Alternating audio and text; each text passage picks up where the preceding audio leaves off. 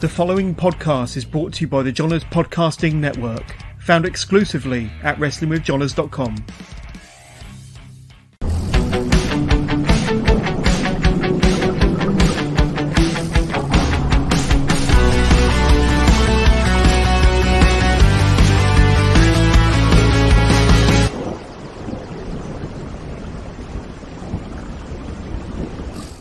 Hello and welcome to the latest episode of Wrestling with Johners, episode 302. And if you're watching this thinking, well, this was meant to have happened yesterday, Johners, on a Monday. Well, don't fear, don't be alarmed. We're 24 hours later, rescheduled, and we do have a tremendous interview ahead of us. But before I introduce my guest, I don't know if you caught my last one, which was with the wonderful Ripper Reed over in Japan at the moment, doing tremendous things out there. Spoke to Ripper just over a week ago now. It was a very late night edition of Wrestling with Johners, but early for him over in Japan, talking about his current excursion over there. He's about 2 months into a year-long tour.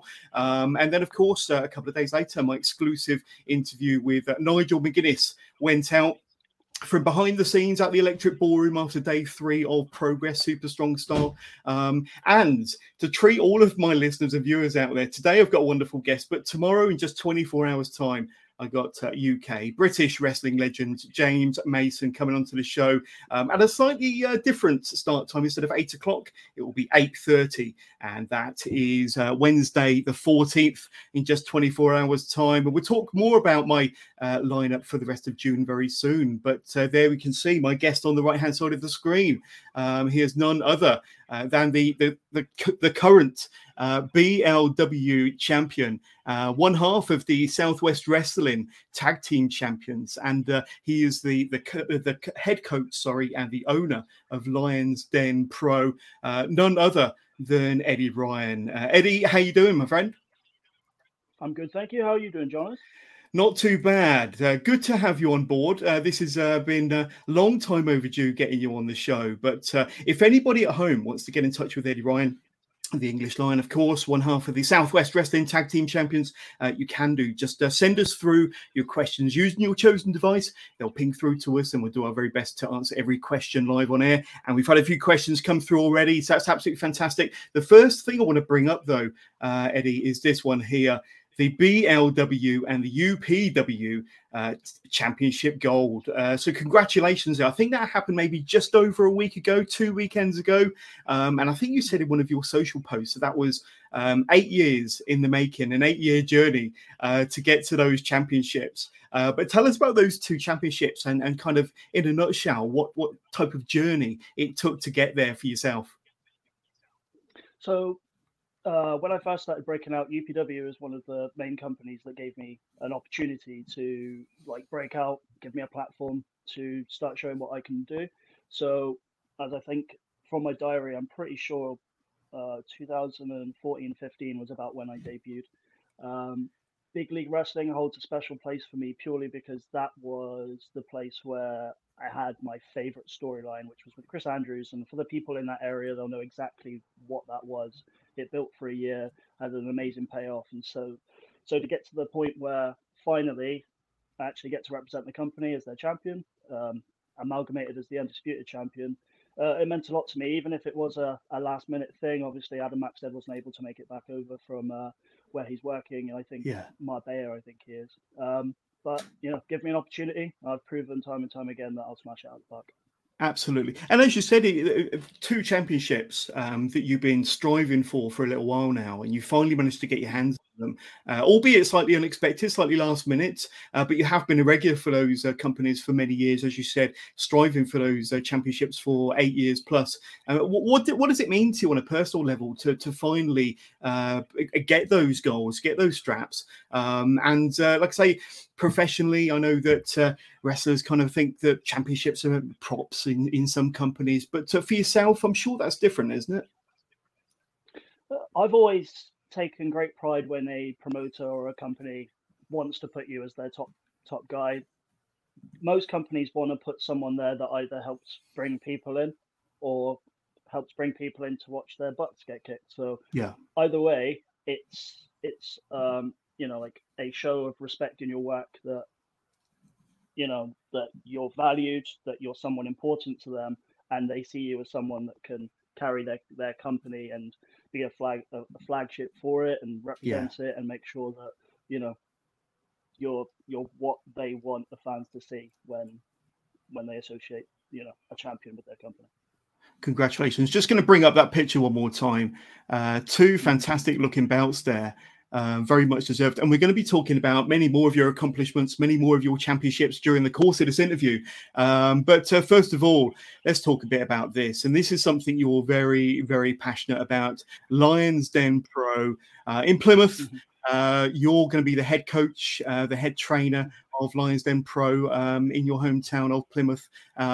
Now, this is a bit of news that only broke a little over a week, maybe 2 weeks ago, that the training school formally being announced on your socials and on Lions Den Pro socials as well. But exciting news. When did you first come up with the vision and the idea for wanting to start your own training school in your local area?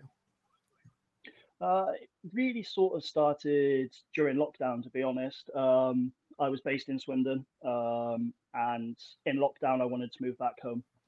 And being based back home, I knew that I'd have a lot more time at home. And I always thought that there needed to be more training opportunities for people in the Southwest, because when I was coming through, I had to leave in order to get trained. And I know that shortly after I left, Joel Redman opened his DWA school not long afterwards. But I always wanted to provide a good starting platform for people to go on and do better things with their career, to get out there, to give them that good foundation to be able to get out with the rest of the UK scene. Because sometimes the Southwest can be a little bit of a bubble, and it's good for them to sort of see more of what the UK scene is and have a bit more of a taste for it, so that when they get out there into other promotions, they know exactly what is expected of them and how to do and succeed very well out there. And when are we likely to have the doors open to Lions Den Pro? Do you have an open date? I don't think the doors have already opened yet, but do you have an opening date in mind, Eddie? So we had the soft open on the 1st of June, which is I was taking training for some guys down here, but it was part of like a judo club, really. There was no ring or anything like that. And slowly the parts started to fall together. So like an opportunity for a ring came up and an opportunity for a venue started to come together. And so initially, because I'm still obviously concentrating on my own career, I didn't know how much time I'd be able to commit to it. But I found that the more I've done training with some of the guys, I've stayed really on top of my own stuff. And, you know, that's me 15 years in. Like, I'm still learning, I'm still improving, and getting in a ring once, twice, 3 times a week is, you know, as you get older, you kind of want to stay on top of this stuff, because you know, when you're 20s, you recover, you know, like you're invincible and stuff, you know. Once you start hitting your 30s and into your late 30s, you need to really, you know, stay on top of stuff, keep yourself moving, you know, keep all the cogs whirring. Just, you know, you take your foot off and it's almost you go a little rusty. So as I say, like, opportunities started to come together, and it was like, oh, okay, let's go for it. So as I say, we have technically opened, but it was kind of just an opportunity for the guys that I was helping train down here anyway, sort of get in there, because a lot of them have been traveling up to New Wave, and I thank those guys massively for welcoming them and doing such a great job with them. Obviously, traveling up to Newport once a week has been, you know, challenging, expensive. You know, it shows some commitment for them to do it every week. But just getting them in the ring down here, and obviously they get in the ring a couple of times, 3 times a week, has been rewarding. And it's just really, people are inquiring now, and so now I'm starting to get people on board ready for 1st of July open. There's a couple of people coming in to try sessions to see if they want to give it a go from the 1st of July. So it is kind of open, but 1st of July it will be properly open. But if anyone is interested or wants to come down and try a session, let me know and we can get you booked in. And then if it's something you really want to commit to, because I want people who are committed to this, it's not a part-time thing for me. I was full-time for 2 years, and I just think that if you're going to do it, you should do it. There's no maybe, or maybe I'll just give it a little go. You know, it's all in or not in, because you're not going to succeed if you're not all in. Absolutely. We'll talk more about the specific classes, days you're open, and contact details in a moment. Just to bring up a couple more pictures. And my slides are reacting very slow today, but here we go. Okay, the pictures will come. The pictures will come. We've got to talk about Country Big, and he's your support coach, your number 2 at Lions Den Pro. Tell us a bit about him, because I know that he's been in the business probably roughly the same length of time that you have. I think you've said in one of your social posts that between the two of you, you've got about 30 years experience in the business. So, you know, Josh is no newbie, but he's been in the business for more than 10 years, close to 15 years, very experienced, somebody you know very well, somebody you trust an awful lot, obviously. Tell us a bit about your background, your relationship with Josh, and why you've decided to bring him on board as your number 2. So, as I said, when I left to go to Swindon to train at SWW, Josh was very young when he started. He started training with Joel Redman at the Exeter training school, DWA. So I can't tell you exactly how old Josh was. I want to say like he was about 14 or something when he first started training. And as a, you know, I'd say maybe he's about 6 months behind me. But anyone who's been trained by Joel Redman can only be good. I mean, let's look at the All-Star Wrestling Training School at the moment. Look at some of the talents that are coming out of there, and some of them are only 6 months, 12 months in. You know, it's incredible, really. Yeah. But Josh was one of the original trainees, along with like PJ Jones and Nick Riley, who came through with Joel. And so Josh has been trained very, very well. He's been, you know, working away for a long time. He's someone who's, in my opinion, very underrated, gets overlooked a little bit because he doesn't shout about himself all that much. And that's something that I hope, with him being involved with the training school, people start to see a lot more of. And not just that, he starts to believe in his own ability and his confidence. And, you know, that will start to come up too, because, you know, at the end of the day, this is you putting yourself out there, and you have to believe that you are good enough. And as you've said there, I trust him. He's someone that is respected a lot here in the Southwest, and he's someone that a lot of people quietly want to work with because they see him work and they go, this guy's actually really good. And so, you know, I want to, you know, one, I don't want to be at the training school every day of the week. I have my own life. I need to get to the gym. I have work. I have shows. I have other commitments that I need to commit to. So I need someone to help back me up, but not just back me up, have something else to offer, if that makes sense. You know, like I can take every session, but at the end of the day, what that will do is that will create little cookie cutter clones of me. And that's not what I want to do. I want to give people a good foundation and good fundamentals, but also give them other dynamics of the business, which is, you know, why I offer different classes. But Josh will add something slightly different to what I can bring to it, you know. And so we start to round people off a little bit, and then when they go away, they learn from other people and they start to become better performers that way. Absolutely. And I think that's one of the most recent pictures of the unit as it stands, if I'm not mistaken. So obviously you've got the ring set up there. You've got some training mats closer to the camera. So, I mean, I'm guessing that there's more to the facilities. But tell us a bit about the facilities and what you have there on offer for the trainees then, Eddie. Okay, so we've got a professionally sprung wrestling ring. Good padding, good for bumps, because, you know, like if you go in and you're doing bump drills, you know, it takes a toll on your body. Trust me, I did a lot of bumping when I first started. So if I'm going to ask people to bump, let's look after them. So we have the 16-foot ring. Then we have the 25-meter squared matted area so that we can utilize extra space. So when the ring's used, we're not just having people standing around. We have wrestle boards, which are press up boards, which is something that I used when I was in Japan. They're incredible for like fitness. We have, you know, general fitness equipment like dumbbells, kettlebells, skipping ropes, battle ropes, all that sort of stuff. There are showers and toilets facilities on site, you know, CCTV parking, lockers to secure things, because I am someone that believes that mobile phones can massively distract you. So I don't like having outside shoes in the dojo, and I don't like having mobile phones in the dojo, because what you tend to find is when I break for something, so maybe we run a drill and we break, people go to their bags, have a drink and pick up their mobile phones, and we lose that we just lose their attention. So what I want is all of that outside, so that I get their 100% attention all of the time, so that we maximize that time that we're in there. to get better as performers, and there's no excuses, no distractions. Just give me your attention, give me your focus, and I will do my best to make you a better wrestler every time you step in there with me. Absolutely. And now my slides are back up to full speed. This is a list of the classes, and I just get rid of the little ticker at the bottom there. Run us through the classes and the prices, because I'm sure there's going to be a lot of people watching this that are going to be interested. So tell us about, because you mentioned that it is pretty much a full-time dojo, a full-time school, certainly Monday to Friday. But talk us through the different classes then, Eddie.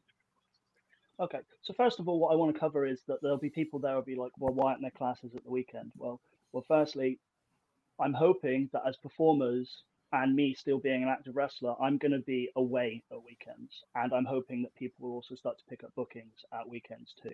So I don't want to commit to training that I'm then going to have to cancel or get covered and things like that. So that's why there are no weekend things. There can be sessions that we can put in at weekends if everyone's free and we want a little bit extra ring time. And on top of that, if I haven't got a show on a particular day, I have a life too, and I want to be able to do things and get away and have a break too, because I can't just be always wrestling all the way through, because it just burns you out. So I just wanted to get that in there before people are like, well, shouldn't you be running training on Saturday or Sunday? Well, no, because I'm hoping that I've trained you well enough, you go and get bookings, along with me also being out still taking bookings. Absolutely. But first of all, Mondays wrestle well. So that is going to be a class taken by someone from the Southwest called Joey Savin. It's something that's really close to his heart, and it's something that focuses on helping people and supporting people that have mental health disorders, like suffer with depression, anxiety, that help get them back into something, like fitness that they can focus on and help improve confidences and things. So that's not something that's going to be offered to trainees via me per se. It'll be all organized through him and his own separate thing where people can contact that, because I've had a few people have actually asked about that, and so he's going to be starting to run those classes very soon. Also, Mondays, if you've had a heavy weekend of wrestling, you kind of need a break on that day, and so let's not get people back in the dojo and breaking them down a little bit, just a little bit of rest and recovery. So we've got something great on that Monday whilst people are taking days off too. So more on that will be coming up very soon. Tuesdays, that is the advanced class with Josh. So that's where Josh is out there at the moment doing classes with those guys 6-9, taking them through their stuff.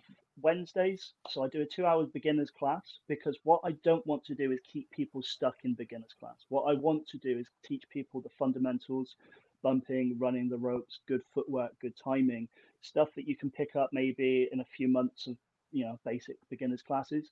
And then what I want to do is exactly how I was trained, and that's thrown in at the deep end, sink or swim, because the only way you get better is by working with better people. So instead of having people who are all beginners working together, you're only going to get as good as the best person in that class. So I want those people to then go in with the advanced people and just run up to speed, if that makes sense. That's how I was trained.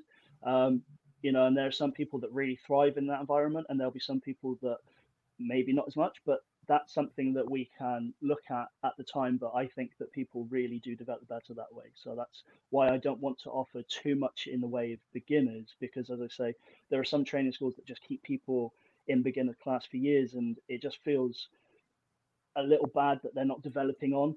And so I want to, okay, you know how to hit the ropes, you know how to take a bump. Now let's see if you can get onto the next level. And that's what I wanted to do there. And that is followed on a Wednesday, a 2 hour session. Now that's a rotating session. That's an advanced class. And what that does is, we'll have about 4 or 5 Wednesdays in a month. And each Wednesday will be something slightly different. So that'll be your promo class, where we bring people in, promo class, character development class. We'll do match structure. So we'll bring up a couple of matches and we'll break down the matches and how, like how to structure matches, what things make sense where. Maybe we'll do, because I've had quite a few females contact to do things, so I might do an all women's class, because I know they're popular, and I know they're popular, because it can be quite intimidating when you have a male dominated class. It's good to get all of the girls together, and you tend to see a lot of their confidences come up because they're not so intimidated, or because some of the guys can be big blokes. It can be quite intimidating with all the aggression and stuff, and it's good to just have a separate thing for that. So really the Wednesdays are just a rotating class, and every month we'll hit something slightly different to keep on top of stuff. And there'll be people that will come in. There'll be an amateur wrestling class where one of the guys that I first started working out with when I was getting into wrestling, he did a lot of MMA training. He did a lot of seminars and stuff with people like Ken Shamrock and Tito Ortiz, the original like UFC days. And he went out to the States to do seminars and stuff. And he doesn't do so much now because he's a dad. He's kind of put that to by the by. But I think amateur wrestling is something fantastic to learn. It's not something that is taught a lot in this country. Obviously, America and Japan, it's a lot more prevalent. And so I think stuff like that is good for footwork, positioning, and just actually learning the sport of wrestling, which I think sometimes gets a bit overlooked. So that is the Wednesdays. Thursdays are advanced class with me. That's my advanced class of 6 till 9. I always, me and Josh always talk, make sure we don't cover the same things. So we just make sure we give them slightly different things in each class so that they're not just covering the same stuff over and over again. Although reps are good, reps. That's how you get better.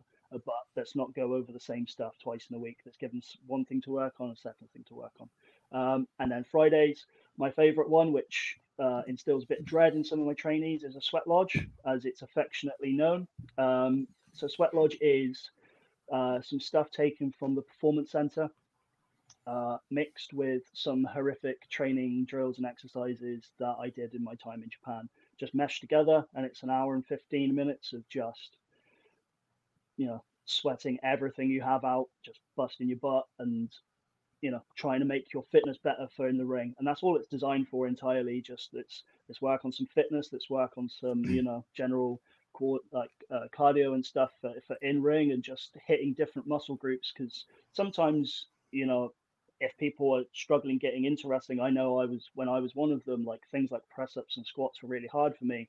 And it's just getting those reps in and just making them better athletes with it. And, everyone that does it, they kind of regret turning up when they're doing it. And then by the end of it, when they're drenched in sweat and lying dead on the canvas, they're grateful that they did it because it's made them better, and that's like the test of it. I do it with the guys. Everything on that list, if I'm there for training, I'm doing it with you. I don't think as an active wrestler, and there are some coaches out there that just stand outside and just point and dictate and tell you what to do. I need to show you. I will never put anyone through something that I won't do myself. And so I'm with them every step of the way. So when they look at me and say, "Why do you hate us?" It's, well, I must hate myself because I'm here with you guys. So Absolutely. Going to bring up another slide here, and this has got some contact details. Now, it's quite small at the bottom there, but tell us how we can best get in touch with you or any member of the team to stress our interest in becoming a trainee at Lions Den Pro. So easiest ways to contact me or us. So the pages you can find us on Facebook as Lions Den Pro Plymouth. The page is on there. You can find us Lions Den Pro Plym on Instagram. They have you can just send us a message on there, or the email is attached to that too. Or if you would prefer, if you have me on Facebook, you can just add me on Facebook. I have a profile and not a page. I just find that if I have a page, people will just try and find me on Facebook anyway and add me, so I just keep the one thing. And you can also find me on Instagram on English Lion 1. Any of those platforms, you can get hold of me. I run the pages anyway, so you'll get me anyway. So anywhere there, as I say, just this week, I've already had 3 people come along, want to sign up for training. So get in touch. I will get back to you as soon as I can. Obviously, I've got things to do, but as soon as I can get on social media, I will get back to you as soon as I can, and we'll arrange for you to come on down.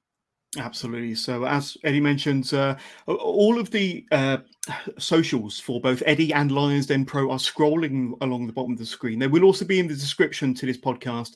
So just click on that and get in touch if you have any interest in being trained by one of the very best in the country. A few people that have reached out and got in touch. Now, his name won't pop up, but it is at the end there. Good evening, gentlemen. Yours in sport, Marty Jones. So Marty Jones is watching us, UK legend, British legend. Thank you, Marty. Had Marty on the show last year, and He's absolute legend. And I will just get rid of this for a second, because at the very bottom there, you will see in partnership with Southwest Wrestling, which is a group that I'm associated with as well, and somebody that you have, or a company that you have a long association with. Tell us a bit about the association with Southwest Wrestling in conjunction with Lions Den Pro. So I first met Pete Bainbridge, who runs Southwest Wrestling, in 2018, and it was just purely by chance. I had the email from WWE with regards to the NXTUK stuff, and they were like, because it was only late September about mid to late September when they were like, okay, we'd like to have you involved, and it was the middle of October when there's the actual event that I was going to be a part of. So I'm like, okay, I need to get new gear. I need to get myself up to speed and everything like that. So my new gear came, and Pete was running a show in Gloucester, and the guy who used to take my promo pictures was doing the photography for the event. So I messaged him, and he said, there's loads of space at the venue. Message Pete and see if you can come along and we can do some promo pictures. So messaged Pete, and he said that's fine. And I'd never spoken to him before. It was one of his first shows that he'd ever run. So I came on up, and I was just in the back corner out the way. Seb had his stuff set up. Seb's incredible wrestlography, incredible photographer. I thank him for all of his work. And we were doing my stuff, and obviously I'd got myself in good shape. I'm getting all pumped up, and I can see Pete in the corner of the doorway, and he's looking, and I'm getting myself ready, and I get more pictures done, and I've got all my brand new gear on, ready for promo pictures and stuff, ready for the NXTUK tapings. And Pete sort of slides over, and he's like, since you're here, there's a guy that's no showed. Would you be on my show? And I'm like, well, I'm here, so I guess so. And he's like, I'll pay for your photos as a thank you. There's not much money, we're quite new and stuff. And so I thought, well, if you put this free promo pictures from them, so I'm already here, and there's some guys on the show that I know anyway, so it's not like I'm going to wrestle someone that could potentially injure me. It's like, okay, that works for me. That's absolutely fine. It's a day out, and had a good match. And afterwards, and I came back, and because Pete obviously wasn't so up to date with the UK wrestling scene at the time, he was still quite new to it. He was like, "You're actually quite good," and I was like, "Well, thank you." And he was like, "Would you consider working for me more regularly?" And so, 100%, I want to work with any promoter who wants to work with me and showcase me. Is essentially it. There's nothing worse than turning up to a show and you could just be anyone on the show. If it's not you, it could just be anyone else that could just be booked. I want to work with promotions and promoters that are interested in showcasing me and my ability and maximizing that, and I will do my best to make their shows as good as I can. And so from there is where our relationship started. And Pete has always been very thankful that I was associated with his company at a time when I could have very easily said no to him. I think he took that, and he's definitely someone that I respect, just because he's obviously done the job before, and he's like, I'm high in his books too. So if he ever has a question, or he's like, what's this guy like, or anything like that, he knows that if he calls me, I will give him an honest opinion. That guy's good. That guy maybe needs a little bit more work or something like that. But he will always come to me and ask me an opinion on something, because he knows I will 100% always just tell him. I won't, bullshit him or anything. Yeah. So that's where it started. And so when I was first saying about getting to school, like potentially starting a school, Pete knew that if he helped, he knew that he could help raise talent for his own shows down the line, if that makes sense, because he knew that I would train them very well. He obviously respects my ability and how I wrestle, so he wants people who he wants people who he knows that I'm going to train and have them to a certain standard. So absolutely, that's where it started. So really, the association is that he helped sponsor part of it by donating things. So like parts of the ring, like the boards and the turnbuckles and the pads. That's all stuff that he's donated, and he just wanted to help, because if he helps, then it's only going to benefit him in the long run. So 100%. That's really what the association is. So, again, thank you, Pete. If you're watching, or if this gets back to you, I appreciate everything you've done. You're one of the people that, without your help, this would have been a lot more difficult. So thank you very much. Pete's a great guy, and he's given me plenty of opportunities as well. And I'm going to bring up this picture here. I'm not sure if this was from your first or your second reign, but you are a two-time SWW champion. And if I'm not mistaken, were you their first ever champion? I don't think I was their first. I would need to check, but that picture was from my second run. I know that. I would have to check, but I was one of the first, but I don't know if I was the first. I think someone else had it before me, but I would have to check on that. I'm not sure. But it's become a very prestigious championship. Southwest Wrestling in itself has become one of the leading players on the UK scene. I know that, at first hand, how big the promotion is, how wide its catchment is, and what a fantastic talent base it has as well. But I've got nothing but respect for Southwest Wrestling, former two-time champion yourself, and you're also their current, as I mentioned, one half of the Southwest Wrestling Tag Team Champions, R&R there. Redman and Ryan, of course, and that was obviously from their Tewkesbury show a month or so ago. That does bring us to one of our first questions, actually, and it was from Darren Ewan, who sent me a question via Messenger a few days ago. What does it mean to team with somebody like Joel Redman? Now, Joel Redman is in a class, a category of his own on the UK scene, one of the best in the UK, some might say the world, but to be teaming with him, somebody you've known Joel pretty much from day one in your career, I would say, but to be teaming with him 14, 15 years later and one half of the tag champs, that must be pretty special for you. 100%. I've got a lot to be thankful for, like a lot of people in the Southwest, to Joel Redman, because if it wasn't for him, then I don't know how much of a path there would be for a lot of us. So when I first started, I was training down in the Southwest. Basically, it was a backyard training school in a school hall, and from the first training sessions I had, he came along because basically Phil Powers said that he'd sold a ring to some guys and he needed to make sure that they didn't injure themselves.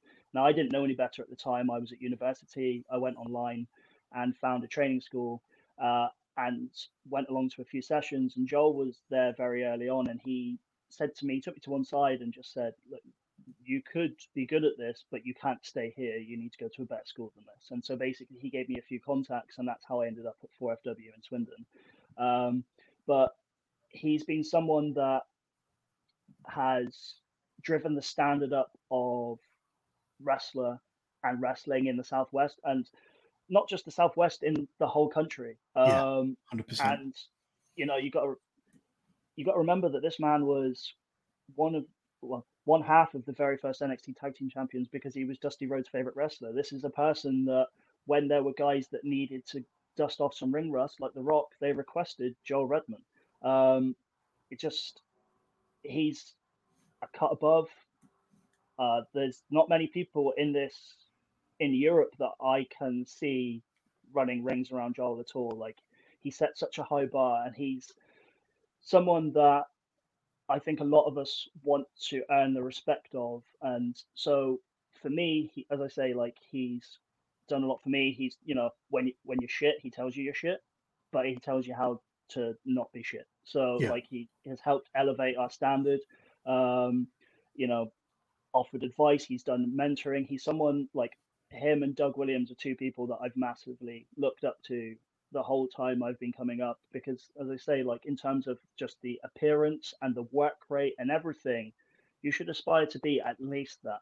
And so to finally get the opportunity, because we've wrestled each other a ton of times, to get the opportunity to actually just be a tag team has been fantastic. And I'm just hoping that we get to do a lot more, obviously, with the SWW Tag Team Champions. So let's just wait to see how many shows Pete announces, and then let's roll them up. Let's get the tag teams in, and let's create some magic.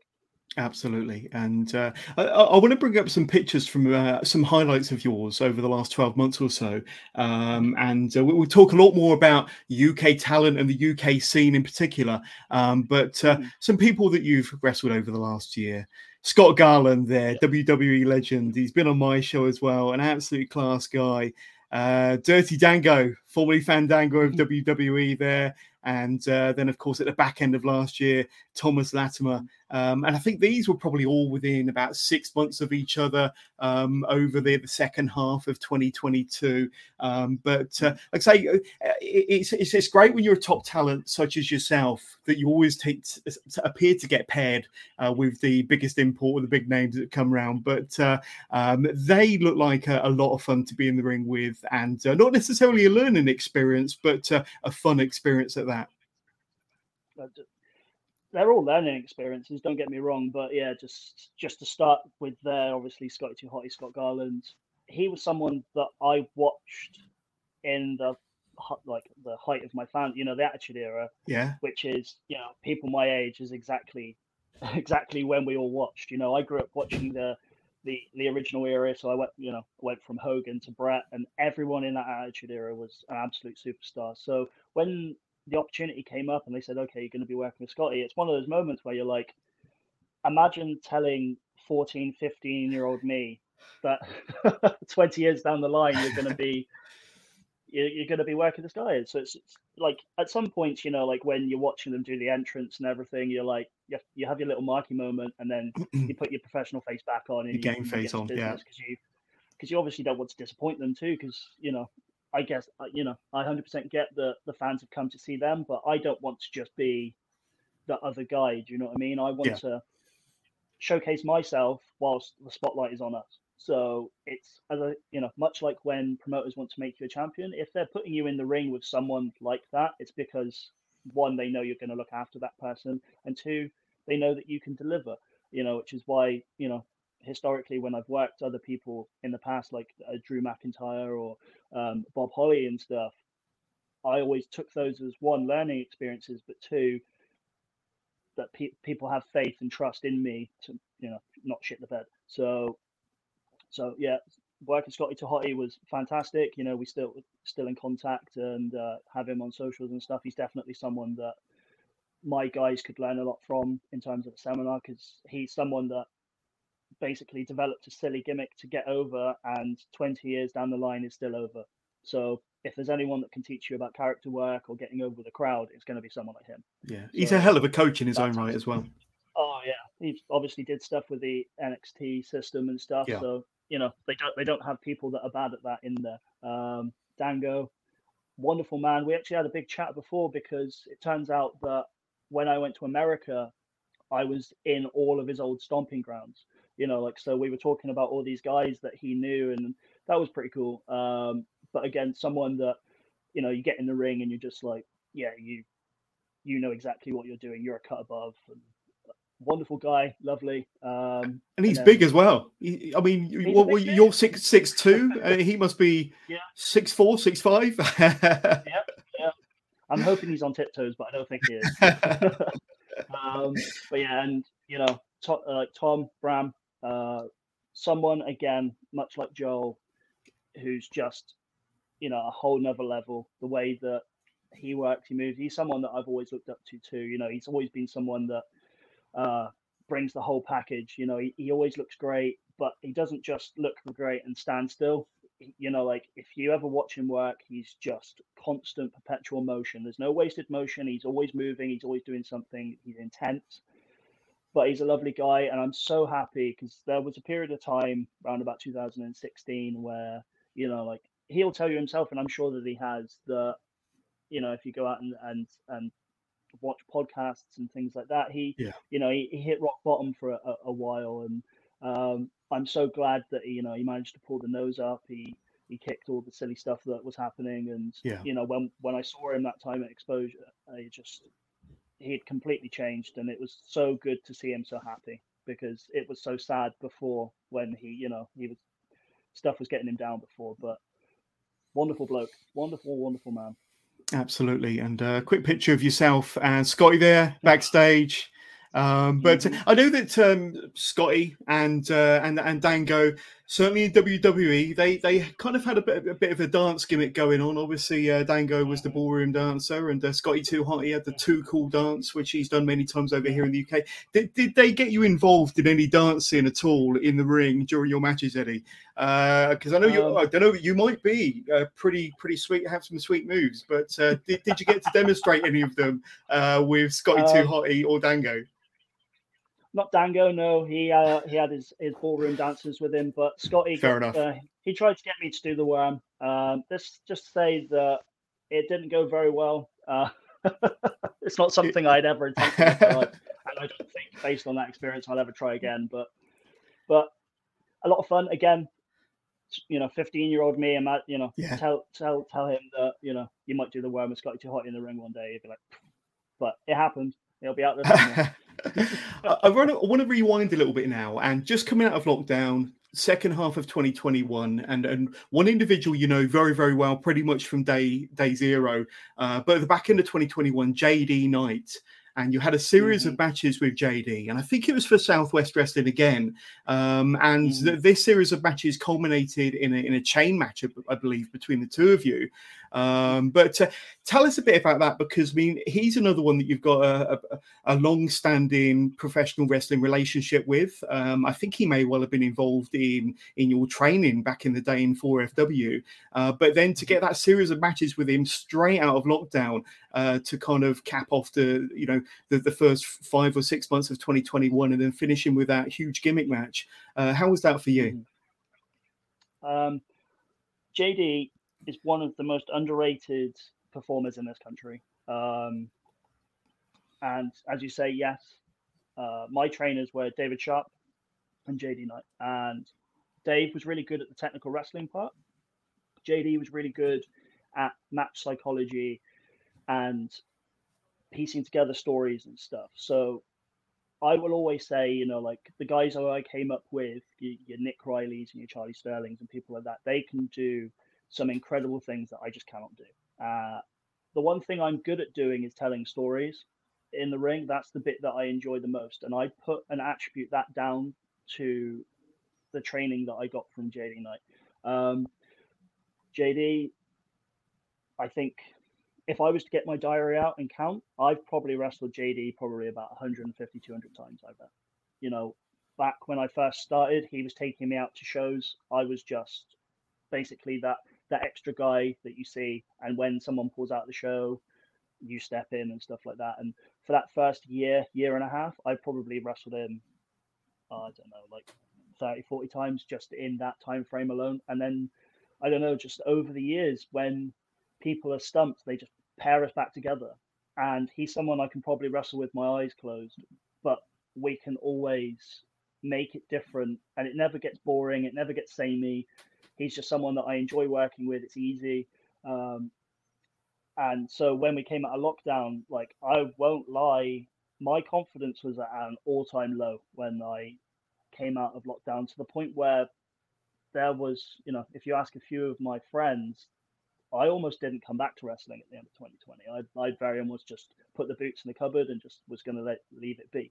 So why was that, Eddie? Eventually, why? Yeah, I don't know. Just, I think after 2018, and that 2018 was my peak year, obviously the 5-star stuff, which while obviously didn't go to plan in terms of the company, was a bit of a springboard for me. I got to wrestle a lot of people, a lot of good people, and I got a lot of attention. And if it wasn't for that, then I'm very sure the WWE stuff wouldn't have come up either.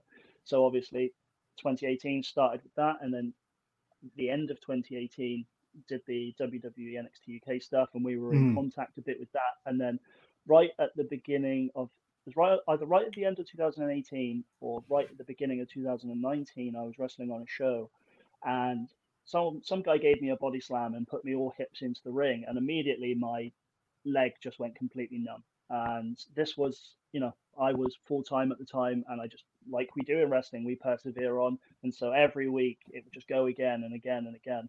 And I won't lie that lockdown was a saving grace for me, because if that hadn't come along, I probably would have just kept working myself into the ground. But just in lockdown, I was based in Swindon on my own. I was living in a house share, went back to my job, not just full time, but I was working 70-hour weeks. Right. And my mental health kind of just hit an absolute rock bottom. I was on my own. I couldn't move back to Plymouth because my mum is a care worker, so I couldn't move back in with her because I had nowhere else to move into in Plymouth. And because she obviously worked with vulnerable people, she couldn't have people in and out of the house because of the laws and stuff. So I was just stuck in Swindon on my own.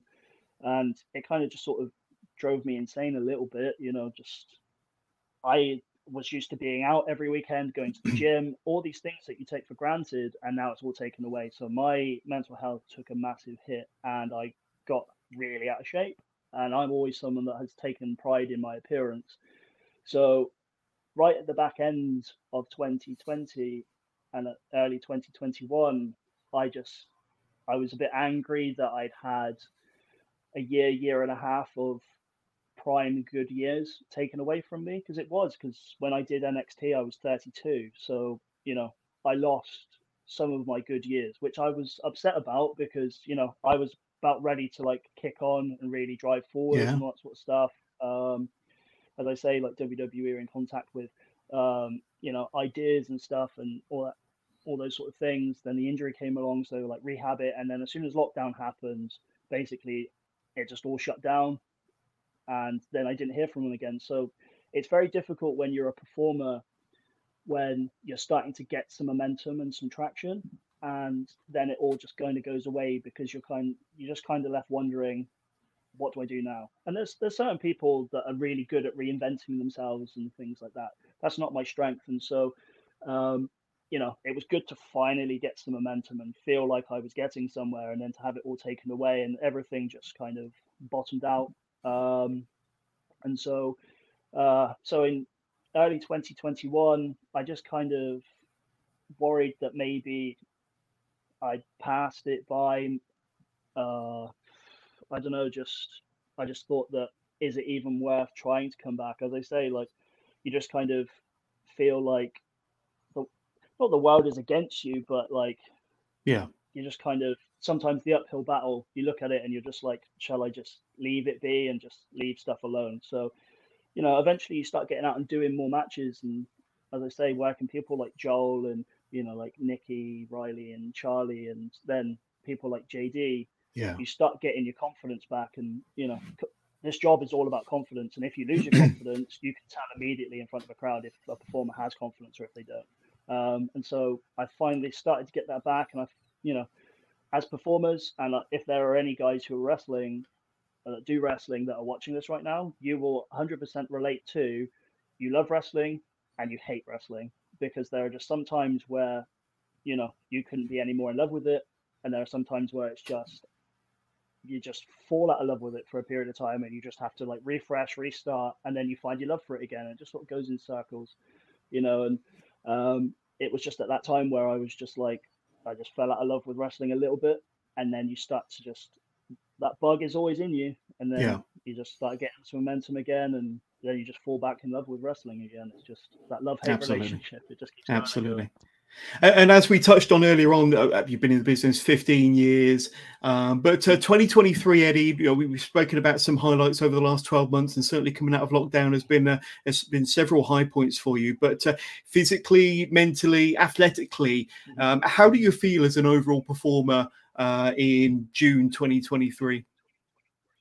I feel good, if I'm honest. Like, I'm not gonna lie, like, I've wrestled a lot in my career, and there are little niggles and stuff. The back aches a little bit, the knees are a bit sore, but I feel good. I feel better than I have done in a long time. Like, getting in the ring with some of these guys who are in their 20s and stuff and moving around and things. I feel good. I'm back in a good shape. I It's difficult to look at the pictures of yourself when you're in your 20s and your early 30s, because you're trying to judge yourself against a standard that's quite difficult to get back to. And so I'm trying my best to not judge myself based on those peak years, if that makes sense. Yeah. I know I'm not in bad shape at all, and I just know that I'm not going to be necessarily in that kind of shape again, but I just look for other ways to, you know maybe if I can't be that again, maybe I could be something else again. So I'm just working on my own fitness and, flexibility. I stretch a lot more. Guys, if you're young and if you're wrestling, please stretch more. That's the one bit of advice I can give you. Honestly, stretch, stretch, stretch. So getting in there, I feel good. Mentally, I feel a lot better. There's a lot more balance in my life. I think Yeah. when I was driving forward, I think one of the problems, and I think a lot of guys can get stuck in this, is that we're out there and we're just driving forward and not knowing what the end goal is. And there's no finish line, if that makes sense. You're always just going forward and forward. And sometimes you just kind of have to take a stop and reflect on what you've done, because that's kind of what training some of these guys, I say things and you realize that they would kill to have done some of the things that you've done. And you have to sort of take stock of that and be like, okay, I've done a lot in my career, and I should, be proud of what I've done and take stock of that. So there's a lot more balance in my life. I'm not constantly just 100% at the wall for wrestling, just drive, or in the gym, just, breaking myself down so I can barely walk at the end of a session and stuff. There's a lot more balance. It's a lot more healthy. But I think this is probably one of the best that I've felt in a really long time in terms of everything. So, good at the moment. Thank you. Yeah, I think a lot of us would agree with that, especially anybody that's seen you in action over the last 12 months for sure. Now, tell us about some of your early work. We obviously spoke about starting training and getting into 4FW, of course, JD and Dave Sharp. But then who's this guy here? He looks vaguely familiar to somebody just to my right there, but that was one of your earlier incarnations, wasn't it? It was. So really, it wasn't my idea. So anyone who can Google me will know that my real name is in fact Spanish. And that's because my dad and his side of the family are all Spanish. But you can't really go out in front of a crowd and call yourself the English Lion when your last name is Spanish. So back then, Dave, my trainer, was like, well, if you've got Spanish heritage, let's make you unique, because there's a whole country full of British people, and let's make you Spanish. And I'm like, well, that's great and all, but I don't speak Spanish. But you kind of trust your trainer, you listen to them, and you go with it. And I did that for it was up until just before I went to America, so about 2-ish years I did that, and it was very much forced. Like, in terms of the look, like, I love the Matador's jacket and all that sort of stuff. And don't get me wrong, like, my family heritage, I'm very proud of. Like, you can see I'm wearing a Plymouth shirt. I'm a proud Plymouthian. But my dad's side of the family are all proud Valencians. So I love my last name. And I wanted to respect that. But it just came to a point that when you start to find your feet as a performer, you're like, this isn't me, because I'm not 100% this. And it's just based entirely on a characteristic that isn't mine. I'm not Spanish. I'm not, I don't speak Spanish. I just happen to be in a family tree where my dad is Spanish. So that was the perfect time for me when I went to America, because obviously they've got a high Hispanic population. Let's not go there and be found out. So that was when I eventually changed over to the English Lion, Eddie Ryan. Absolutely. But,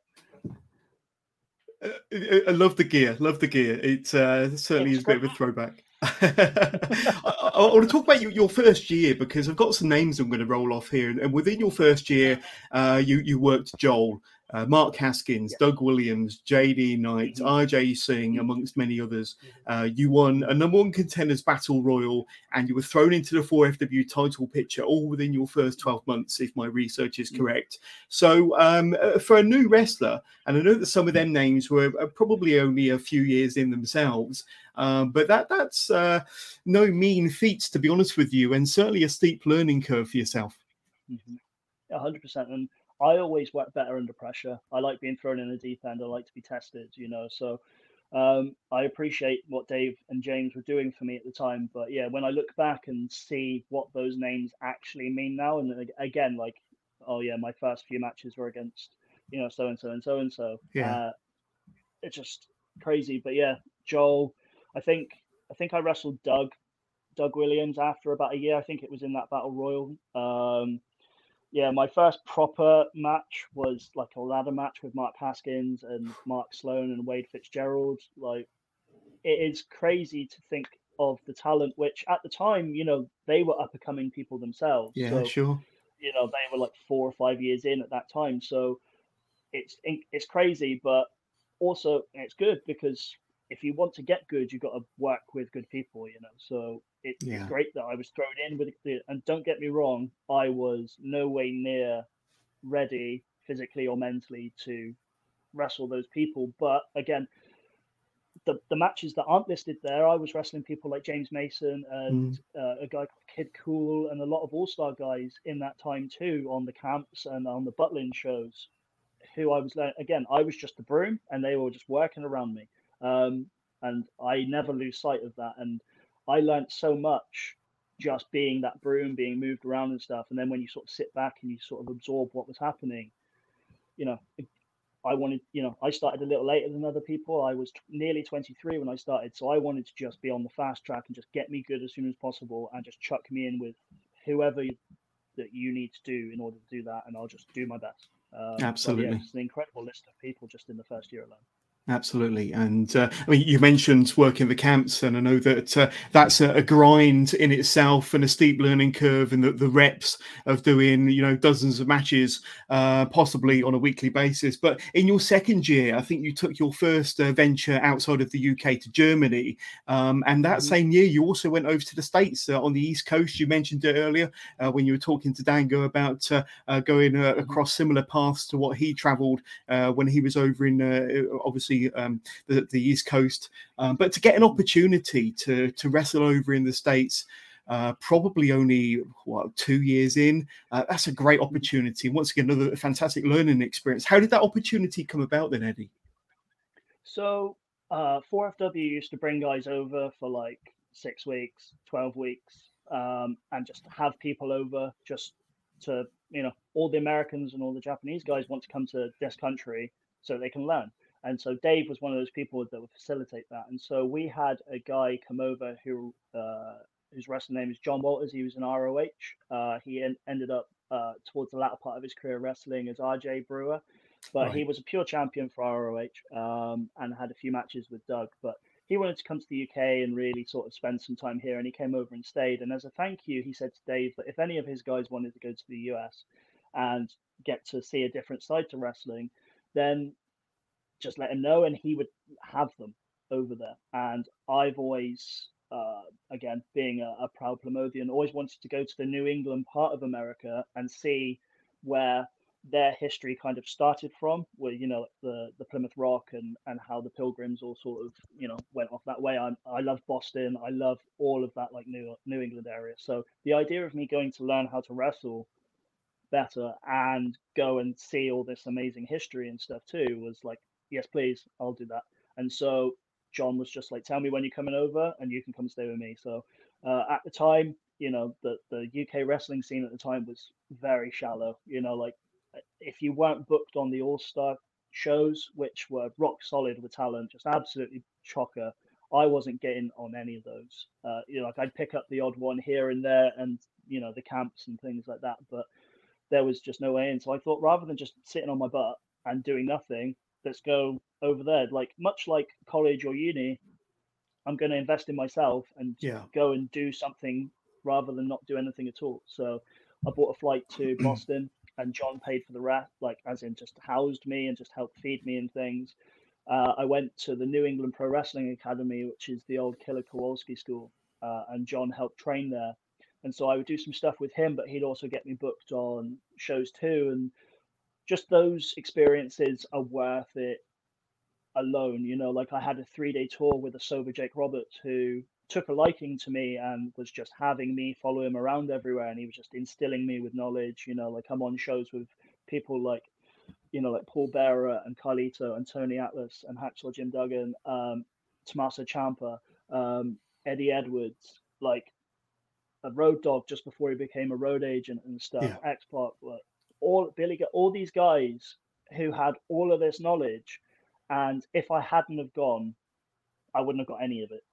I could have just sat on my butt in the UK hoping for a break, or just pay a little bit of flight money and have a life experience, which is why I say to a lot of the guys that I train, if there's something you want to do, go and do it. Because if you plan to do it in a year or two, you don't get those years back. Just get it done and go and do it, because it's your experience, it's your journey, and don't have any regrets. And that's why, I was like, okay, cool, let's go. And I was there for 6 weeks. I had a great time. I learned a lot, made a lot of great like contacts and friends, people I still stay in touch with now, like Sarath, who is Sasha Banks' husband, who makes all the expensive gear. I still bug him regularly, asking him to make me some gear. He said that when the WWE aren't slave driving him to make all this fancy gear, that maybe he might get around to it. But it's people that I stay in touch with, and that's what the wrestling journey is about. You know, meeting people down the road and then coming back into meeting them again. And as I say, all of this knowledge is invaluable, and I would never have got at any of it if I hadn't invested in myself and just gone and just done something for myself, because they, America wasn't going to come to me and take me as a complete unknown. So that's, I thought, let's get it done. Let's go and do it. Yeah, invaluable experiences. Can't buy experiences apart from the plane ride over there. This photo was around that time, and then of course 2012 came around, and not only did you win your first 4FW championship in 2012, which I think is one of your longest title reigns in your career. A tremendous. I think it was around a year, maybe just over a year, your first title reign. But Japan came along as well for 0-1, if I'm not mistaken. Once again, similar to let's bring this up slow. Similar to your American experience, another can't buy experience. Different culture, different wrestling scene, different fans, different experiences and opponents, and maybe some dance moves there. I don't know. Maybe you do have some sweet moves there. But tell us about Japan, and like I say, another awesome experience, and one that you obviously are very thankful for, even all these years later. So when I was in America, I was staying in contact with Dave, and Dave was just asking how things were going. And then one day he just messaged me. He was like, "What are you doing in 2012?" And I'm like, "I don't know. What am I doing?" And he's like, "Do you want to go to Japan?" And I was like, "Yes, absolutely." Again, another experience where I just wanted to just go and do something and just, go on the next journey in my career. And so he had been like, Dave has this amazing knack for building relationships with Japanese companies, which is why a lot of his guys went and trained with like Michinoku Pro, Kai and Tai Dojo.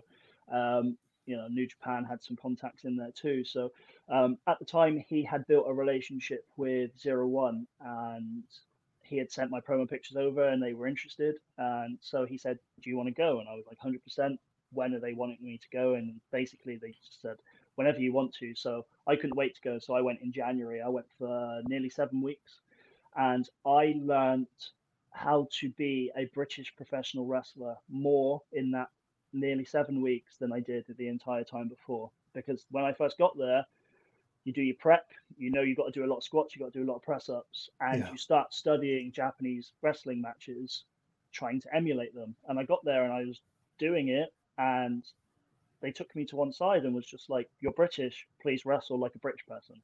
And that's when I started doing a little more.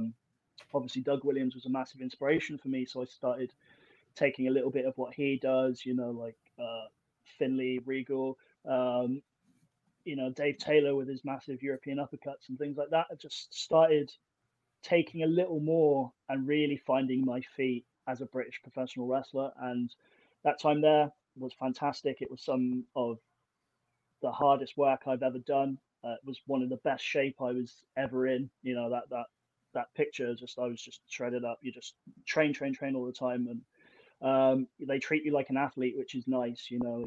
Sometimes you're treated a little bit like cattle in the UK, but in Japan they really treat you like an athlete. And I think that going to Japan for a 3-month stint really teaches you a lot about professional wrestling and who you are as a professional wrestler. And I think that it's something a lot of us should actually do. It teaches you a lot about discipline and respect, and teaches you about the sport of professional wrestling. I learned a hell of a lot in my time there, and I had some fantastic opportunities. I got to wrestle at Kurikan Hall, which is one of the pictures you flashed up, the yellow canvas. Again, investing in myself. It's I don't know, like maybe like a £450 flight.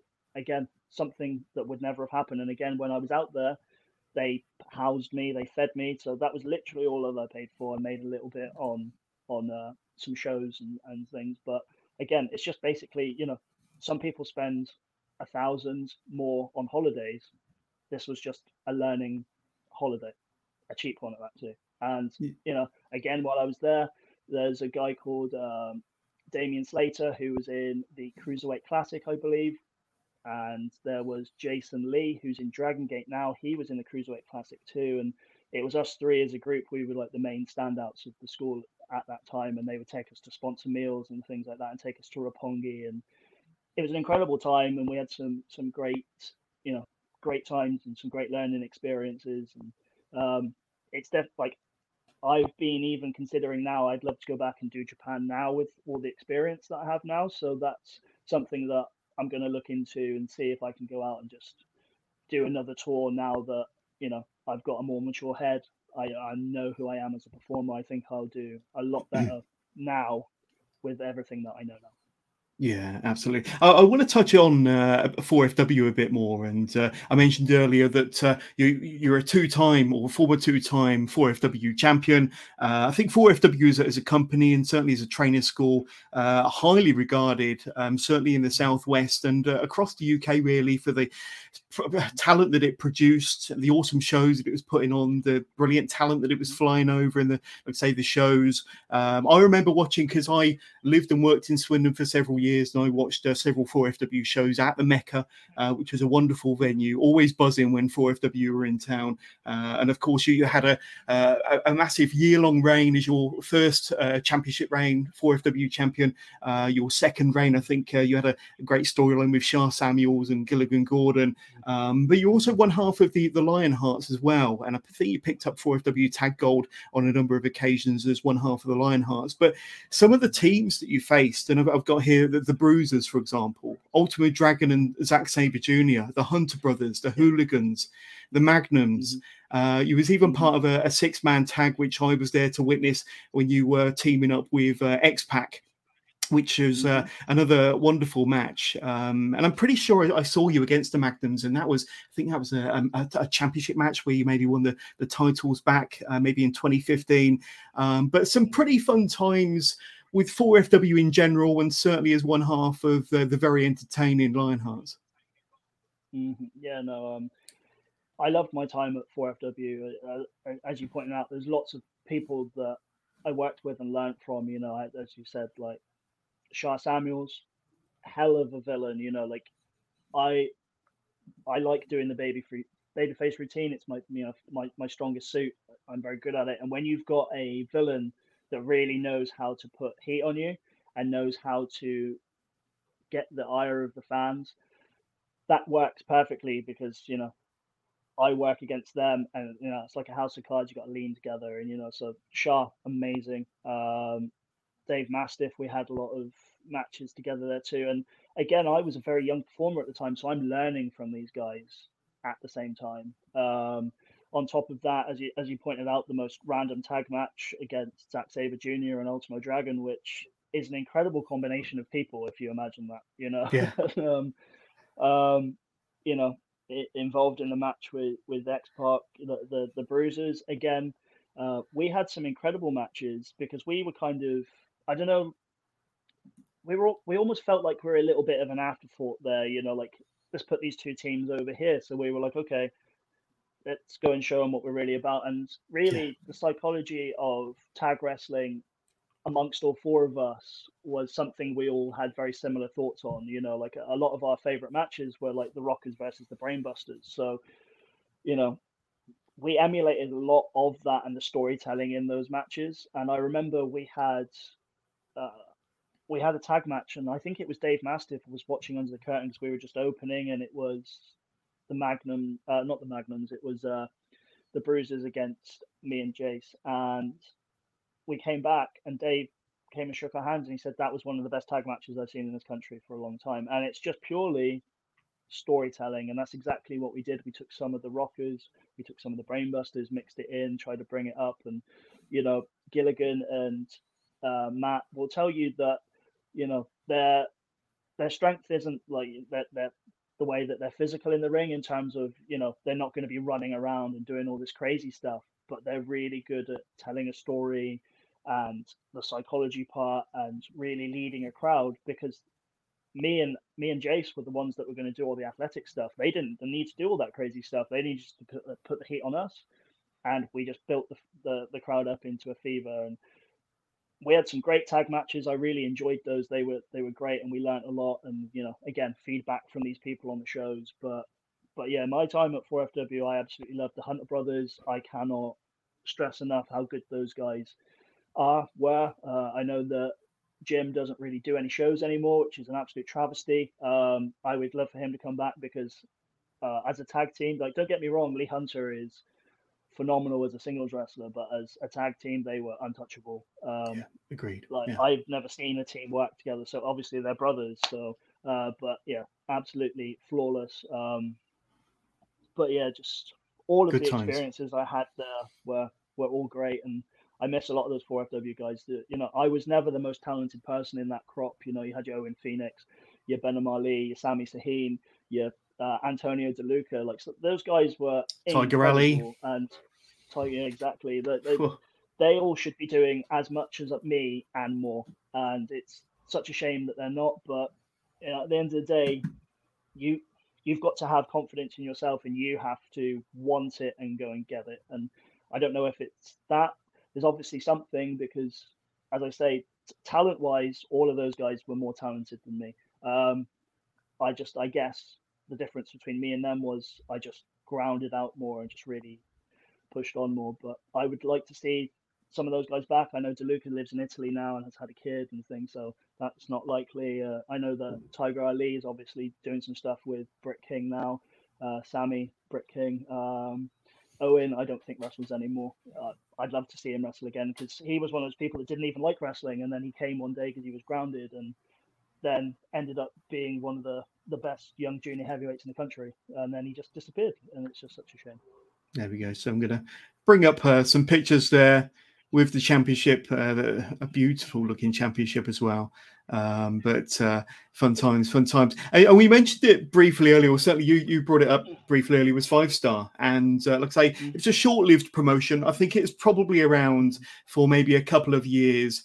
And I think you had matches towards the end there with Jake Hager and PJ Black. And please feel free to correct me. I think you were their last ever champion before they stopped running shows, before they stopped airing the TV show. But fond memories of 5-Star for yourself? I know that 5-Star has a mixed reception. Like, obviously there are people who hated it, and there are people that enjoyed it. For me, as a complete unknown, it was great for me because it was just a springboard to other things. I took it as the opportunity that it was. I was just a local guy, just working local shows. I was starting to get a little bit of traction and stuff. So for me to get on TV and be in the same category as the likes of, Rey Mysterio, RVD, Jack Swagger, or Jake Hager as he is, like all of these guys, Chris Masters, like, that didn't do me any. That wasn't bad for me at all. Like, that elevated me and raised me up to another level. And then on top of that, like, I was there. I only did 5 shows. It was 5 weeks, and I worked a lot of very good people. So, like, the first show that I was involved with, I wrestled Jake Hager. Then I wrestled PJ Black. Then I wrestled. There's another one there. I feel really bad that I've forgotten it. It's a long time ago, and I do apologize. Then there was the show where it was like, I feel really bad because it almost felt like, and we joke amongst us that it was almost like the Eddie Ryan show, because it was based in Plymouth, and that's when I did that big gauntlet, and I wrestled like 1 billion people, and then went on to wrestle Jake Hager again later on in the show, which I take a lot of pride in, because when I came backstage, there were, the guys like Jake and Ray and those guys that were involved with it came and shook my hand, because I was in the ring for nearly like an hour, and I was a complete nobody doing his best to try and not be completely shit, because again, you're on live TV. I'd never done TV before that. The closest to TV I'd ever done was theatre shows, which is, work the hard cam basically, and promos have never been my strongest suit. And now I'm on TV trying to cut like live promos against these guys who have had like proper training, and I'm just begging people to just help me. Please give me some advice. I just want to be better at this. I'm just trying to get better.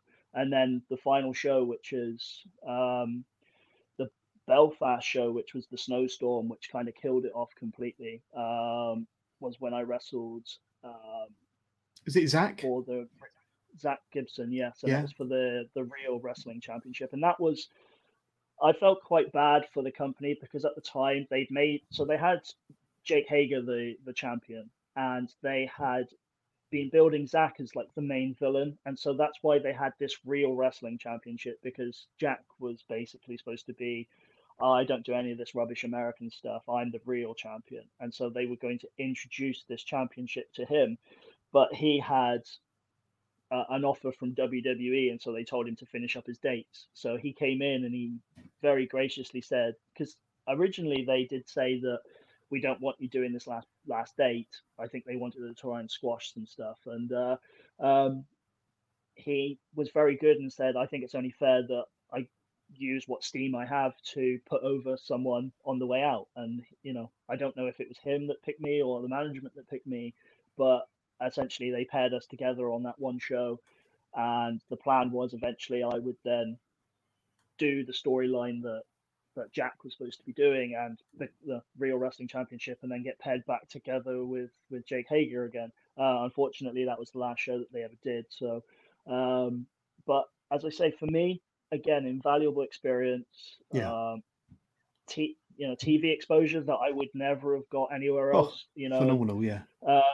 It helped transition me to being a full-time professional wrestler at the time, which is difficult. It's not easy. And so I just thought, in for a penny, let's go for it. Let's see if I can make this work. And, after the 5 weeks, you're kind of like, uh-oh, might be in trouble here. Yeah. But as I say, like, if I had never have done that, and I understand why people have a bad taste there in their mouth with regards to it. I know that, they'd let some people down before, and obviously there was the fans that had paid for tickets and stuff, that I hope that they all got their money back through that. If they paid by card, they could have done disputes and stuff to get the money back. And, I appreciate that certain people have that negativity, but personally for me, it was one of the best breaks that I ever got in wrestling, because without it, I wouldn't have got opportunities to do other things, And as I say, WWE were watching, because look at the guys that they ended up signing for NXT UK that were signed to 5-Star Wrestling. So if I'd never done that, then I don't know if I would have ever actually done anything with regards to NXT. So for me, it was a great experience. Yeah, and let's briefly talk about your WWE experience, because for those that don't know, you were involved in a set of tapings in a certain hometown of yours in Plymouth.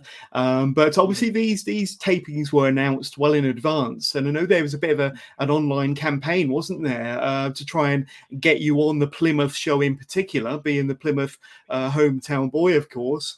And you were kind of obviously well behind the campaign that had started, and there you were. I think you featured in one dark match, which was against Saxon Huxley, I believe, and you won. And then a match that was taped against Fabian Eichner. But hell of an experience, and obviously one that you still think back on quite fondly, I believe. But tell us about that, and how did it all happen, materialize, and give us your thoughts and experience looking back on it 5 years later. So, as I say, did the 5-Star stuff, the company folded and all went under. So that would have been, so it started in February, March. So around about April time, I did a show in London, and Johnny Kidd was there, and he was watching in the wings, and I had a really good match, and come back, and Johnny was just, giving a little bit of feedback and things and saying about how much he enjoyed it, and he asked for my contact details. And so I didn't think anything of it, because Johnny's a wonderful man. If you've ever met him, he's a truly wonderful man, lovely, humble. And so gave him that. And about a week later, so I gave my email and my mobile number. And a week later, I got a call that came through. And I don't normally pick up numbers that I don't know. I'm one of those people that very much doesn't really like answering the phone anyway. Just text me. I prefer that. If you ring me, I'm like, oh, I just hate answering the phone. And it came up, and the number was American, and it said Stamford, Connecticut. And I thought, well, there's a company I know that obviously based there. So out of curiosity, I answered it, and it was William Regal. And at first, because I know my friends, I was wondering if I knew any of my friends that did a good William Regal impression, so I thought maybe they were ribbing me because that's what we do. And Yeah. no, the more I was in this conversation, I realized it was actually him, and basically he was just saying, "Would you be interested in doing some stuff with us if the opportunity came up?" And well, you don't say no really. And so we had that conversation. So he said, "Well, we've got your details. We're going to send you over, packs to fill in and stuff to get you on our files and everything." So I did all that. That went away, and I didn't hear anything back for a long time. And so I know that they mentioned that they were doing some tapings later in the year, and if anything came up and any opportunities came up, they would be in touch. So summer came by, was doing the camps, and as I say, about early to mid September, I think, I got an email from WWE asking about interest and availability for the set tapings in Plymouth.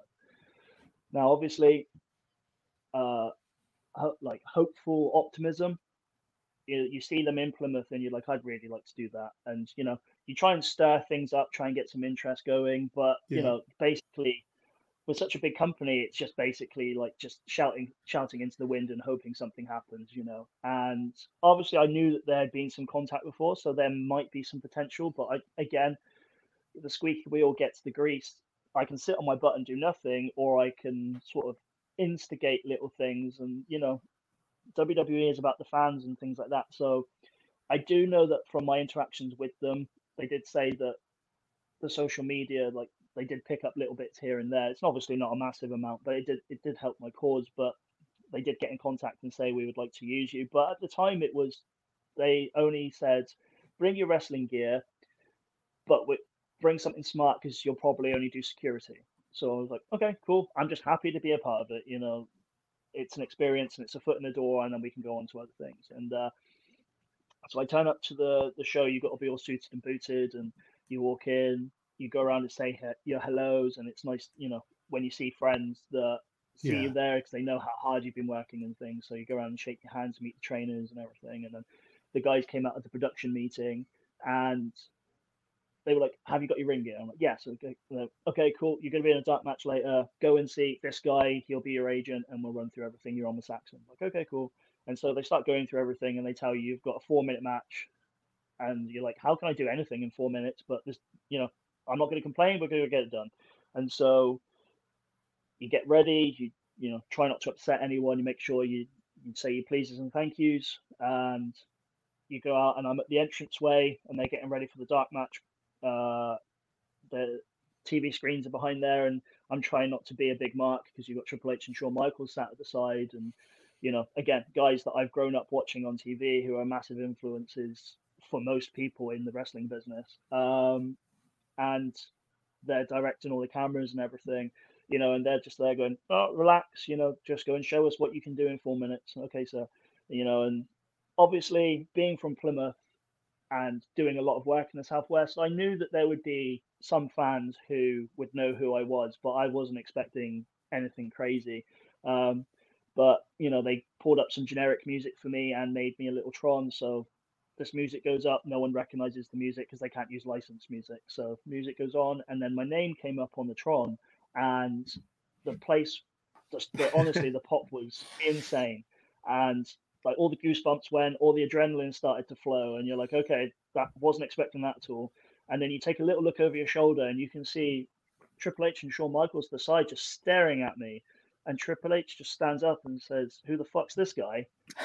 And then the guy giving you the cues to go through the curtain goes, "Go." And like, okay, I've got to go. So immediately the first thought I've got in my head is I'm in trouble when I get back because that's not, it's good to get some sort of reaction, but obviously when they're not, they want to plan for everything, and that wasn't in the plan. So I go out, and then because I got the pop and people didn't think it was going to be me, and so when I went out, it then got a second bigger pop, which if that's my only ever interaction with WWE, I'm happy because it meant so much because it was in my hometown, and that venue, the only time I'd ever been in that venue before was to do my university exams. I've never been in that venue other than that. And so to go out and get that reaction and things, and just such a happy memory, and you get in the ring, the referee leaned in and just said, you're over, kid. Like, okay, cool. Like, just nice to get some kind of interaction, some reception. And so Saxon makes his way down. We lock up. We're about a minute and a half in. I get cut off, sat on my butt. Saxon puts some hold on me, and the referee just leans in and says, Eddie's got to go over. And I'm thinking, what do you mean? And it's like, and look, Hunter says, you've got to go over. So I'm waiting for like some instruction, because the heel always leads. And so we sort of cobbled together a finish. The finish was supposed to be a power bomb. So I just said, put me up for the power bomb. I'll just drop down and just roll you up. Easy. Let's not overcomplicate this. That's not what this is about. Because if I completely fucked it up, that would have looked worse than doing a simple finish. So we did that. We get the pop. We make our way out, get backstage. And Triple H is a very big and imposing man, as you might assume. And so I walk back through the curtain, and he stood there, hands on hips, as wide as he is tall. And he just walks over and just goes, "You the hometown kid?" And I'm like, "Yes, sir." And he was like, "No one told me. And if we'd known, we would have planned for it." Like, okay, I'm sorry about that. He's like, "You haven't got anything to be sorry about." And basically he said that if anything, it worked in my favor, because it put me like, under pressure, saw how I worked, calling stuff on the fly and working off script. And they said that I impressed a few people, and to go to the producer's office at the end of the show. So obviously the rest of the show goes on. The reason I had to go over was because if I'd lost, it would have killed the crowd straight away. And so they were like, if we kill them, we'll never get them back. So that was why they had to change the finish. And so at the end of the day, I went to the trainer's office, and they said, "You did very well. We're going to put you on TV tomorrow. And so we'll think about who you're going to go on with, and just bring your stuff, get here early tomorrow so we can do promo pictures. We can do vignettes with our guys like Jeremy Borash and things." And so we did all that. And I get there the next day, we did all that. And they were like, "Well, we're super pushing Fabian at the moment. It'll be good to get the heat off of you onto him if he beats up the hometown boy." I thank, again, Joel and Fabian massively. Fabian, massive respect for Joel. And so Fabian messaged Joel, because they obviously did a lot for All Star back when Fabian was working for Brian. And so Fabian messaged Joel and was like, "Do you know this guy? Is he any good?" Joel, again, thank you for kind words. And so originally it was just supposed to be like a 2 or 3 minute squash match. But Fabian went to the producer's office and said it would make more sense for me to beat someone who isn't just a walkover. If he puts up a fight, it makes me look better. So he went to the producers, and they eventually gave us 7 minutes, which I thank him massively for. He could have just let me just be a job guy and just get squashed. And it gave me an opportunity to shine a little bit more and do a little bit more, which is fantastic. And again, one of those situations where I have to take a sit back and realize, the things that I've done. If that's the only interaction I ever have with WWE, then I'm happy, just a happy memory. It was good to be stood in a WWE ring and all of your hard work is paid off, Not everyone's goal is WWE, but we see that as quite a high standard. And growing up, I used to watch WWF as it was. And so it just sort of lets you know that the hard work pays off and that you do belong, because they wouldn't put someone shit in a ring if they knew that you were just going to be really bad, So that was like just one of those confirmation moments where it's like, okay, this is a goal, like a rung on the ladder. Now we can aim for more. And it was an amazing experience. I, again, take away all the feedback. And as I said before, just we were, talking and stuff. And if it wasn't for COVID, then maybe something more might have come of it. But, what a wonderful story. And it must have given you a hell of a boost confidence-wise. But just a few pictures from the event. And once again, my slides are a little bit on the slow, but like I say, the gear, the pop, I think that looks like Fabian there. So that's probably the TV match. My slides aren't playing ball today, but they will do. They will do. But Here we go. One other thing I want to talk to you about is we've spoken about your tag team with Joel, of course, R&R, and the Lionhearts. But I want to talk to you about the crazy teacups. Is that right? Now, I know that you said that you kind of came up through the business with Nick Riley and Charlie Sterling. And of course, your tag team partner in Pro Wrestling Chaos was the aforementioned Charlie Sterling. So tell us a little bit about that pairing, because I think you had a very lengthy tag title reign with some very memorable matches and feuds along the way. But tell us a bit about the team name to start off with, Eddie, because looking at you two side by side, the crazy teacups wouldn't be the first thing that would come to mind. So the wonderful thing about Chaos is that they want to do something a little bit different with everyone that they have. You know, like if you want to go and see like babyface Eddie Ryan do his routine, like you can see me at UPW, you can see me at SWW, you know, like you can see me at places at CSF where you can see me do that. But they wanted to do something different with people so that you could only come and see that at a Chaos show. So at the time, they were doing a storyline whereby I had a ladder match, and they did that seesaw like thing with the ladder, you know, the one where Joey Mercury's face all basically imploded. So they did that, and thankfully I didn't break my face, but they did that, and basically that was the beginning of me becoming this crazy, almost like, do you remember when Bob Backlund came back in the mid-90s? Yeah, the crazy, but I remember. Yeah. Didn't he run for president once as well? Yes. But it was loosely based on that type of idea. And Charlie at the time was, I don't know if you can find it, he was like using a teacup as his entrance. So he came out with a teacup and a saucer because he was supposed to be, you know, Charlie Sterling, you know, like almost like upper class type thing. And so originally it was just supposed to be like a one-off pairing. And Charlie, if you've ever met Charlie, he is just a bundle of energy, and it's almost like you've got to try and tie him down a little bit because he can be very hectic. He could be a pain in the ass, is the best way to put it at times. You love him and you hate him because he's stressful but incredibly inventive at the same time. And so to put us together was supposed to be Charlie's wild side mixed with my deadpan reaction to things, because you can't out Charlie Sterling. So the only thing you can do is try and sound off him in different ways, you know.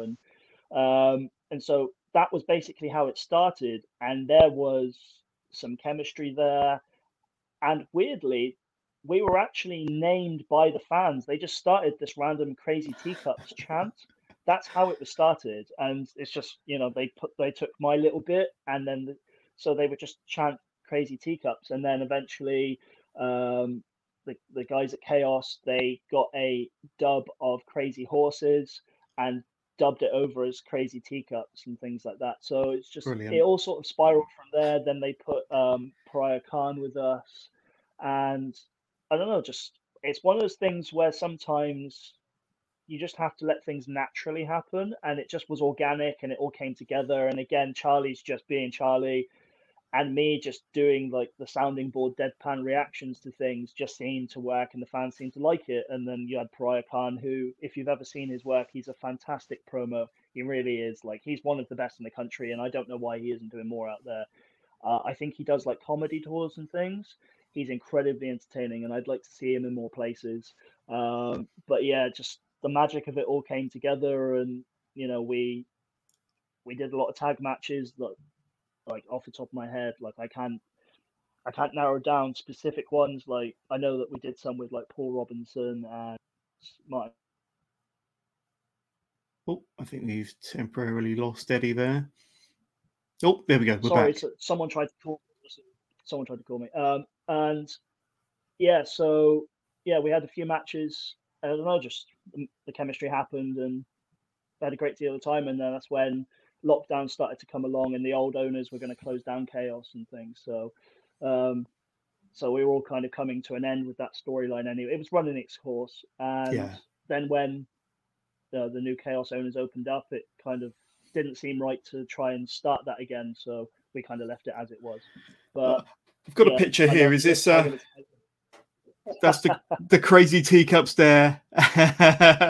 Oh, absolutely fantastic.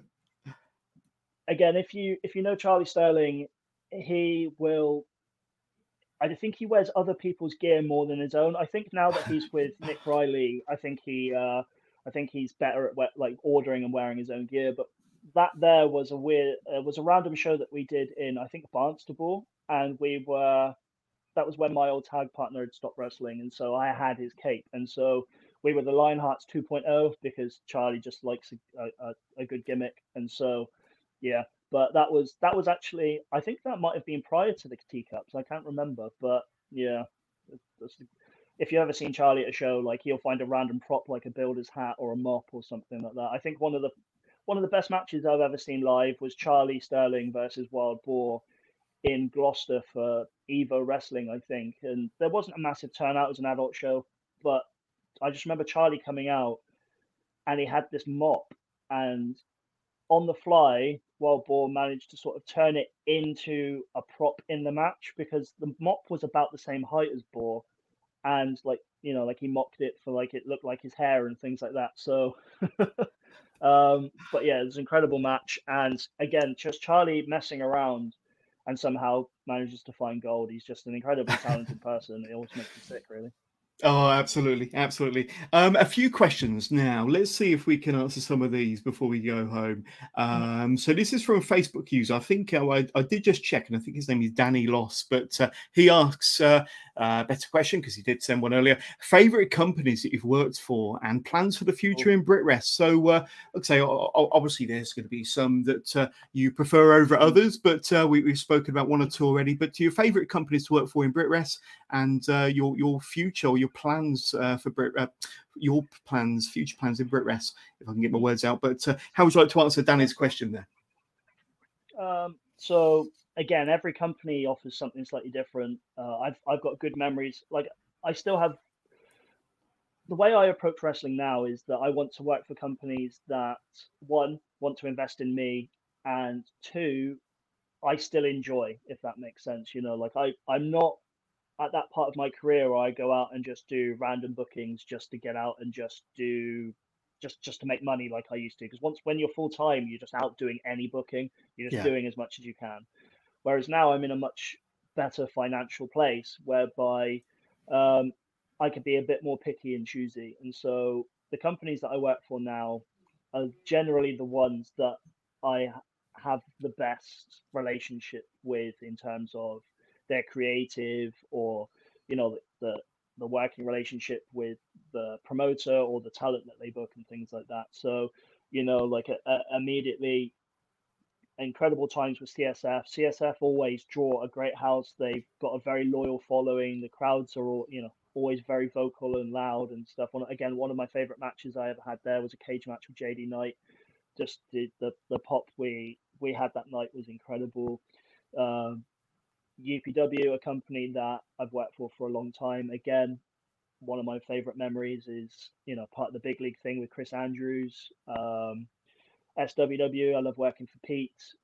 Chaos, the Chaos guys. It's the thing I like about Chaos is that now they're bringing through a new crop of guys. It means I have new people to work with, which is great. I want to work with these new guys because I want to help give them my experience. Whilst on top of that, I'm learning too. So I want to work with them, and they have things to teach and styles to teach, and I'm doing things that I don't normally do. So it helps keep me happy.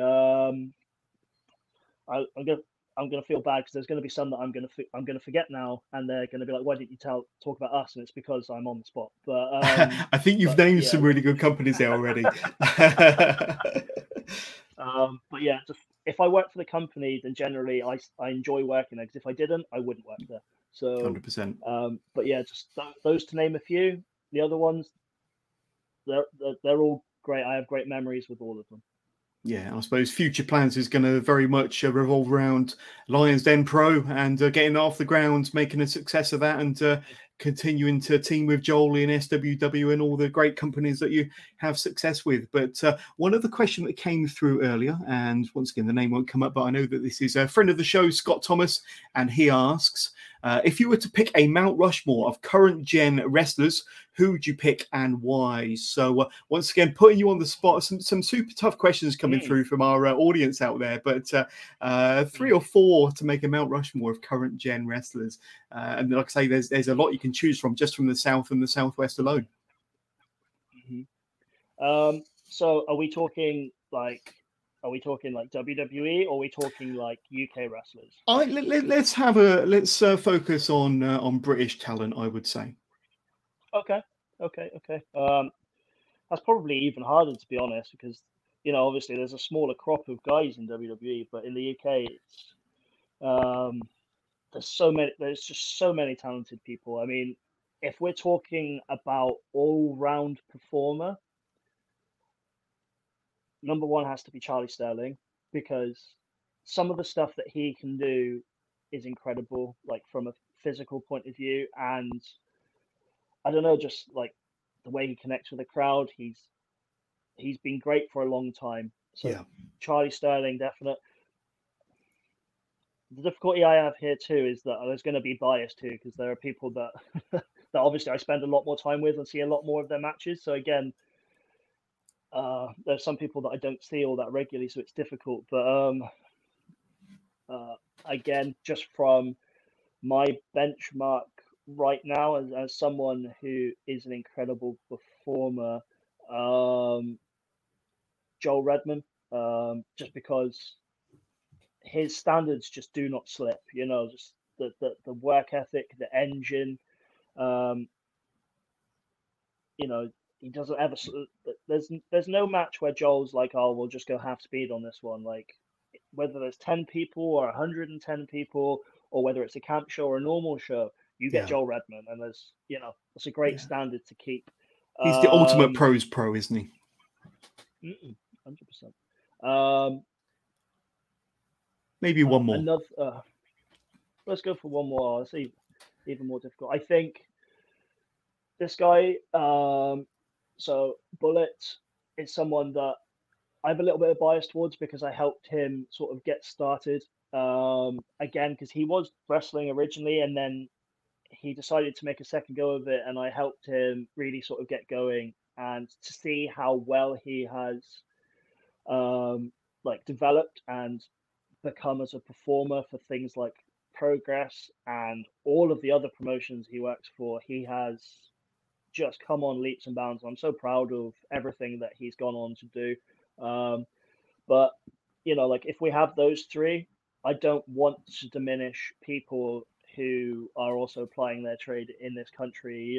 So you've got like Niwa, who is unbelievable at the moment. You've got Nick Riley, who is an incredible talent. You have loads of those Welsh guys, like Wild Boar, Brendan. You've got I don't even know where to begin. Like, there is so many talented people out there at the moment. And again, just because their name doesn't come up here, I don't want them to think that I don't think that they're good. It's just kind of on the spot, pick the best ones, and you're just kind of like, oh. We've put you in a difficult spot. We really have. We put you in a difficult spot. I don't think anybody would think bad of you at all. But before we ask you for your socials, Eddie, I just need to quickly remind my followers and listeners and viewers out there about my next 2 guests. Obviously, we've got the wonderful Eddie Ryan there as our guest today. But tomorrow, in just 24 hours' time, less than 24 hours' time, British wrestling legend James Mason will be on the show at a slightly different start time of 8:30 instead of 8 o'clock. So make sure you tune in for 8:30. But that will be a live interview. And James, I don't think he does many or any interviews. So this is going to be a tremendous insight into the mind of one of the best UK wrestlers that's ever laced up a pair of boots, with a 30-year career under his belt. But that's going to be a fabulous one. And after James, let me just get rid of the ticker here. After James, and next week, I've got the fabulous Rain Leverkusen coming onto the show Wednesday, the 21st of June, and 8 p.m. UK start time. Absolutely lighting up the scene. Has recently returned from her own tour of Japan, picking up championships all over the UK. One of the hottest young talents on the scene, and it'd be great to talk to Rain Leverkusen on the 21st of June. Besides that, we do have Mike Quackenbush and Vusic coming on as my guests before the end of the month. So make sure that you hit like to this video, hit subscribe so you don't miss out on any future interviews for Wrestling with Johners. And my July and August and September lineup is already starting to stack up with some huge names. But Eddie, before we say goodbye to you, an opportunity, and we'll bring up the ticker once again if I can find it, for you to tell us where we can get in touch with yourself, where we can get in touch with Lions Den Pro. And I do need to quickly find it here because here we go. But tell us where we can reach out if we want to find out more about yourself. And once again, more about your school, which will be officially opening up the 1st of July. So you can find me on Facebook. As I say, it is a profile and not a page. Just Eddie Ryan, you'll find me. It's just a profile. Click add. I'll accept, as long as you're not overly strange or do anything weird with my profile. Then I Yes. accept most people. So you can find me there. The Lions Den Facebook page, Lions Den Pro Plymouth. On Instagram, you can find me under English Lion 1. And the Lions Den Instagram is Lions Den Pro Plymouth. The email is on both of those pages if you want to get in touch with us via email. But as I say, I answer all the messages on Facebook and Instagram, so don't feel like you have to go through that route.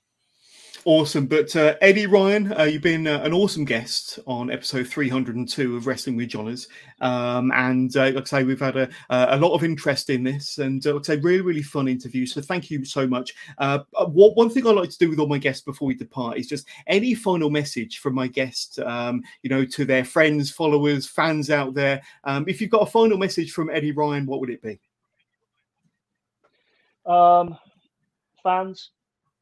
To the fans, just enjoy wrestling as fans. Honestly, it's much better if you just take a back seat and just let us do what I do, and let us do what we do. Sometimes I feel that fans try and dictate to us too much. Honestly, we listen to you, but don't just sit back like you go to a movie. Sit back and enjoy it. Let us do our part. For my friends out there, take time to enjoy the things that you've done and achieved. Like sometimes you just got to take a sit back and appreciate everything you've done. But to people who are aspiring to be new pros, like whether you're a new professional wrestler or whether you've been someone that's plying a trade, small phrase that I heard in a film called Waiting, if you know it, the difference between ordinary and extraordinary is that little bit extra. Go that extra mile, do those extra things. Trust me, you get out what you put in. So do that little bit extra. You're going to go that extra mile. Okay.